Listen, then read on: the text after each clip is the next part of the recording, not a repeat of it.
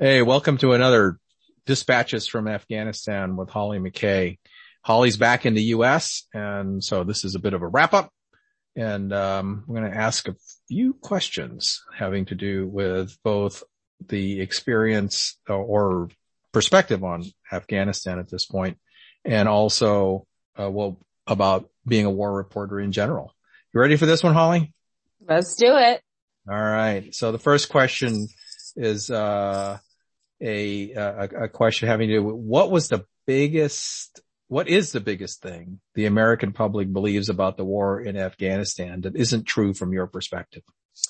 I think the biggest thing is, that we tend to view the Taliban through the eyes of an insurgency, which obviously they have been for the past 20 years, but it's important to sort of remember at this particular time, they are trying to be, however, a government, and they are trying to get that international recognition. So the same actions in terms of targeting foreigners, in terms of suicide bombings and attacks and slaughtering people, that they just aren't happening on the same scale that it happened as an insurgency. And for the most part, whenever there are any sort of retaliatory acts, they are very much the exception, not the norm. And I think, as uncomfortable as it is, we have to also recognize the Taliban's, since they did take the presidential palace, they are no longer an insurgency, and we have to gear our viewpoints, to this new era.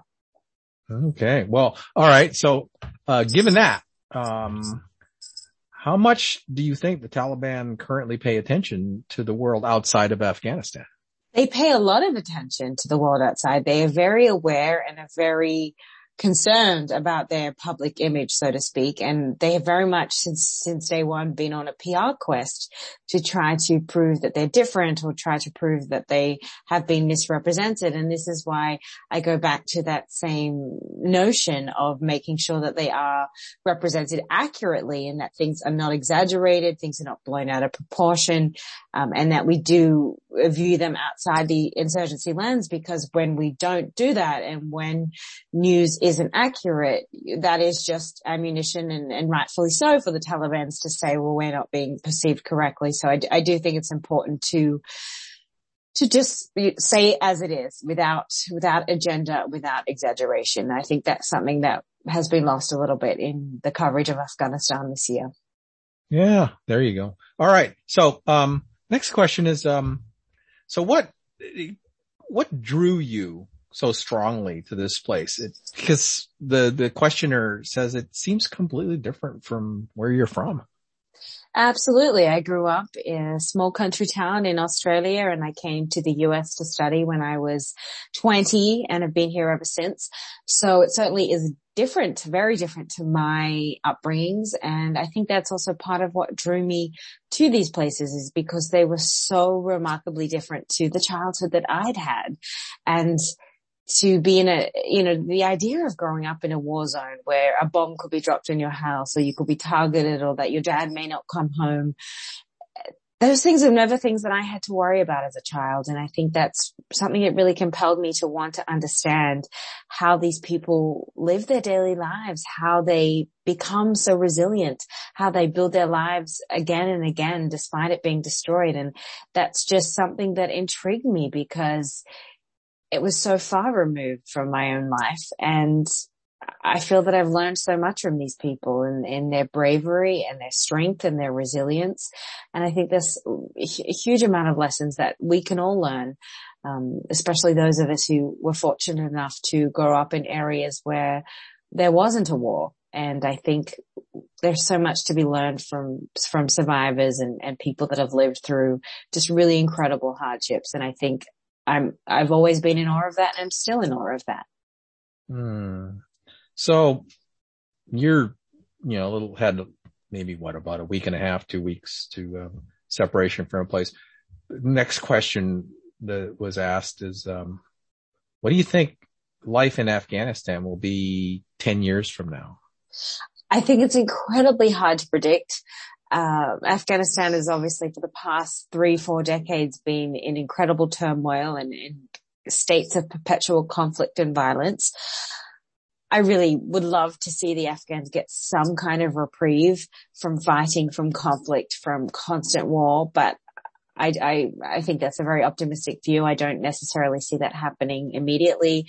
And despite the Taliban's being in power, they still have threats from ISIS, and goodness knows in 10 years what other groups may or may not proliferate. But the humanitarian crisis now is drastic, and I hope that the international community takes drastic action to support the Afghan people, because they're the ones who suffer from this. And if that isn't taken care of now, it's going to be terrifying to think what happens in years to come.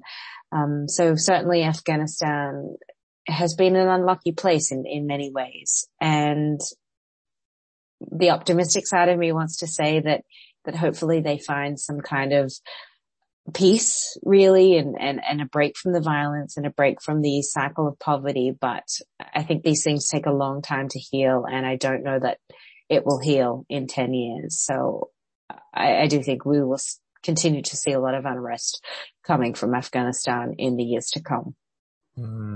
So given your hopes, the next question I think becomes rather poignant, which is then the question is, if you could change one thing in Afghanistan, what would that be? Right now, it would be the hunger. Really, people have no money. They can't afford food. People are starving.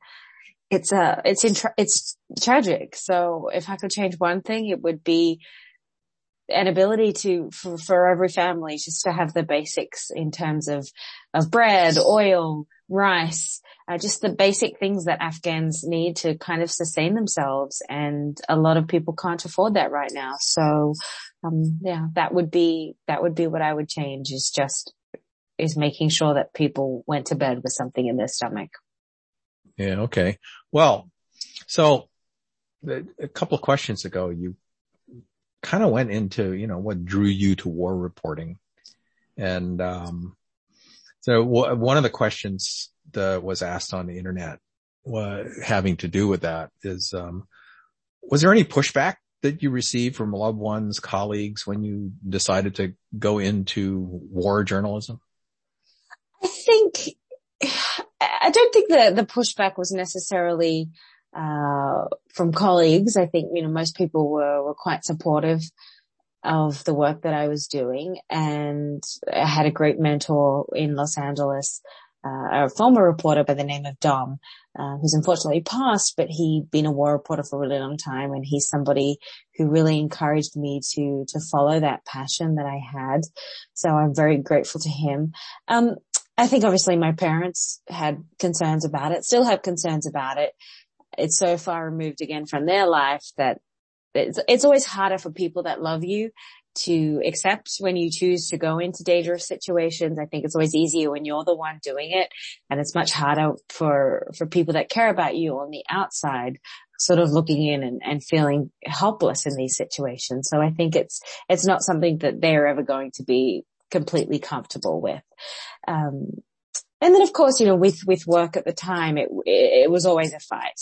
I think that especially when you're young, you're a woman, people write you off as not being maybe the best choice for doing these things. And there's still very much this idea that it needs to be a man's job and needs to be, someone who's been out doing this for years. And I think that hopefully is changing, but I still think some of those preconceived ideas around war reporting exist, despite the fact that there really are so many women really leading the charge in this particular niche now.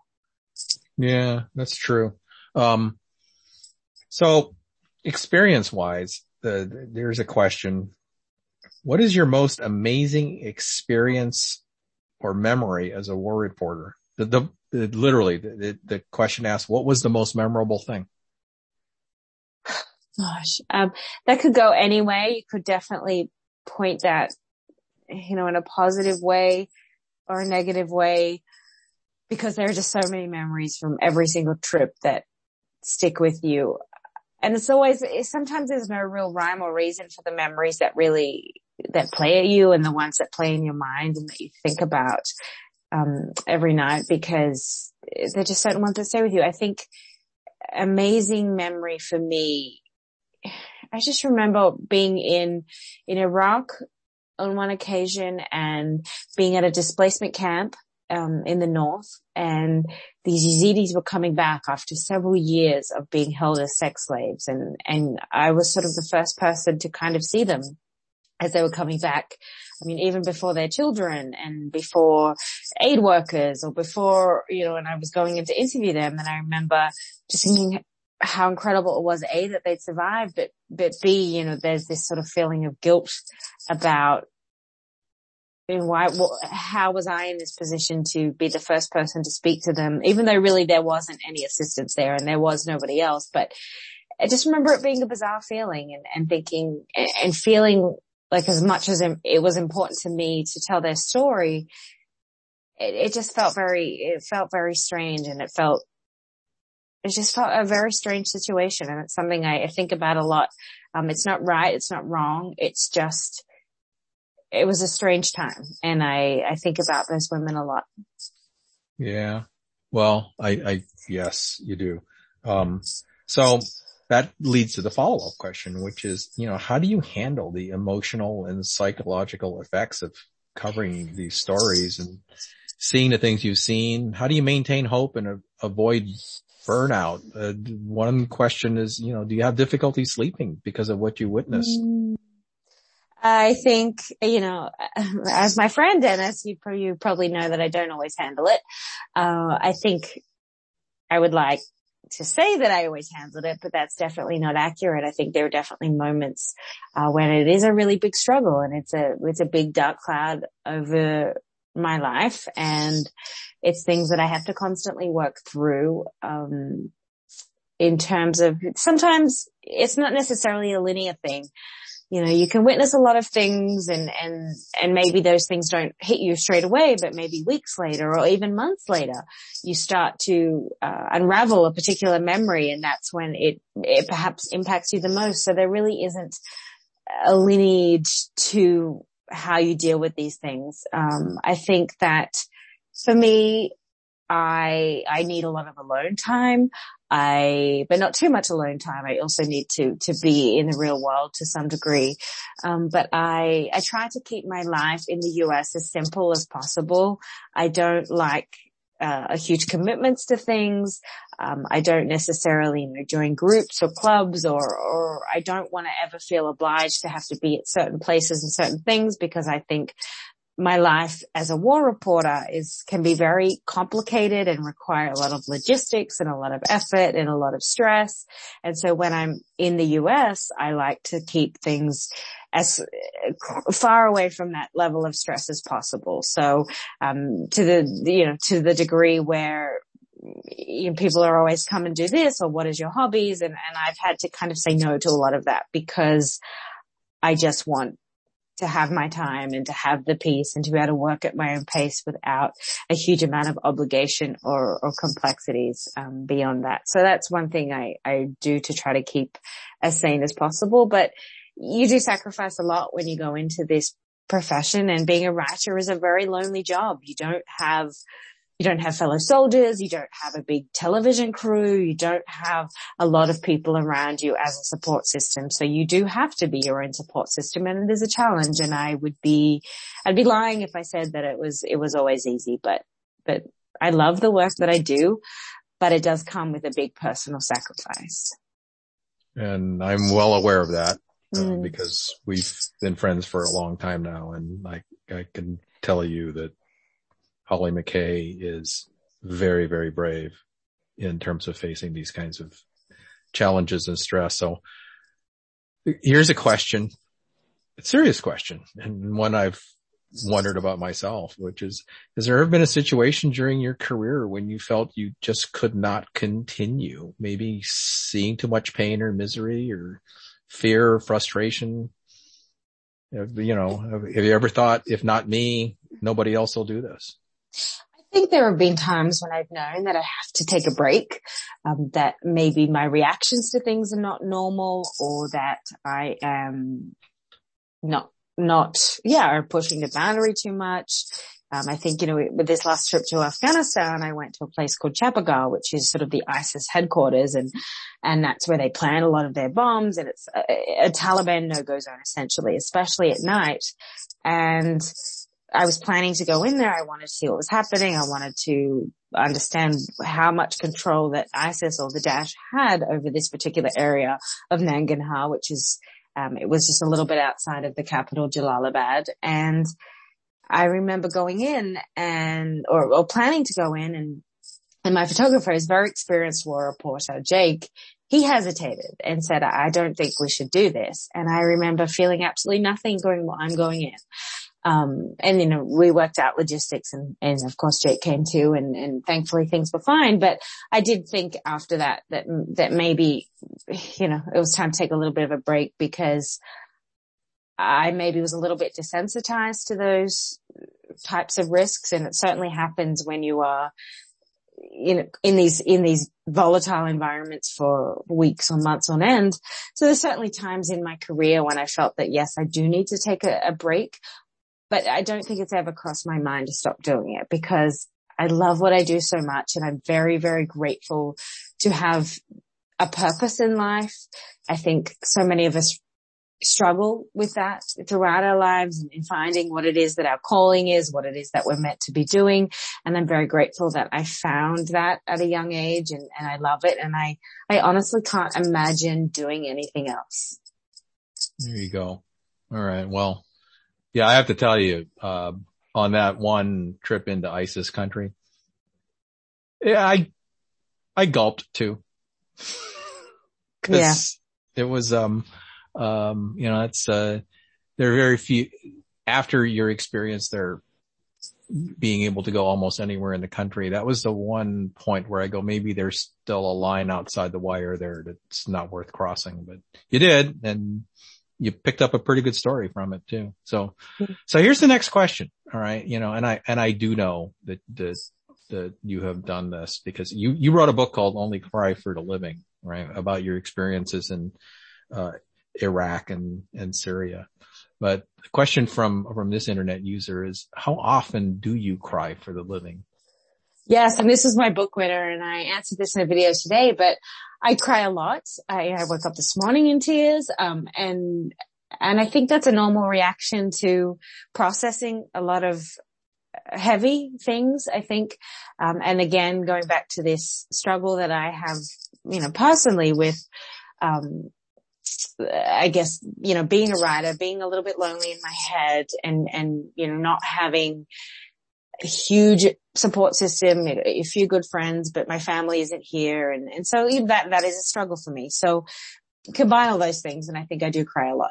But I think we have this preconceived notion that somehow war reporters have to be these sort of tough, chain smoking, swearing, And there's certainly moments when you've got to have a very thick skin, don't get me wrong, but I think it's also something that it's an image that needs to change, because the way that I like to write and the way that I like to interact is to be very personable, to be a human before I'm a journalist, to respond very naturally to very difficult situations, and to really come from a place of humanity. And we need women doing this job, and we need mothers doing this job, and we need people from all different walks of life doing this job, because we're going to come at it with a very different perspective oftentimes than our male colleagues, who perhaps generally are a little bit more hardened.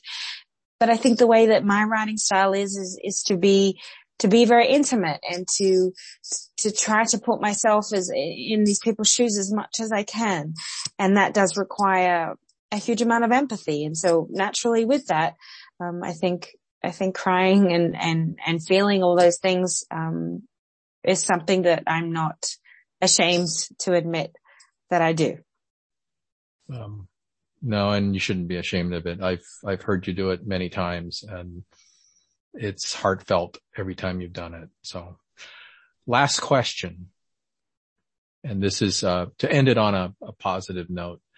This internet user asks the question, what is the kindest thing you've seen someone do for someone else?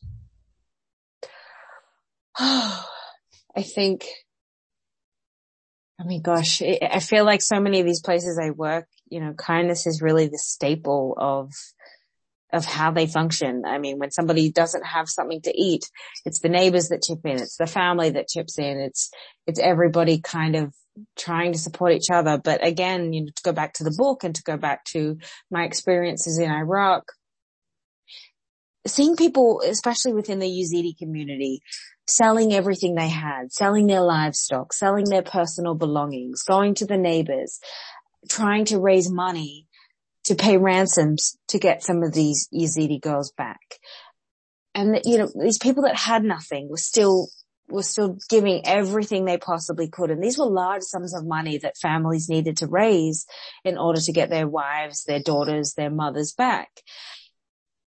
And, it wasn't something that I could have helped with or that you could have helped with, because in order to have helped them, it would have been considered by US law and the Patriot Act as supporting terrorism, because essentially, ISIS were on the back end of receiving whatever ransom funds it was. And so that was always really challenging, because you'd be with these people and I couldn't help them. And yet you'd see them just selling everything they had and working from dusk till dawn every day to try to make extra money, and children and everybody in the entire communities were involved in this and getting that money and trying to orchestrate that rescue. And I think, that is what people do in times of war, and is that coming together. And I would like to think, in the US, that if something, heaven forbid, ever happened, that we as a community would help each other out in that way as well. I hope so too. Well, with that, another set of questions and answers about the life story of Hollie McKay as a war correspondent in some of the most difficult parts of the world. Thank you, Hollie, for this session, and we look forward to the next one. Thank you, Dennis.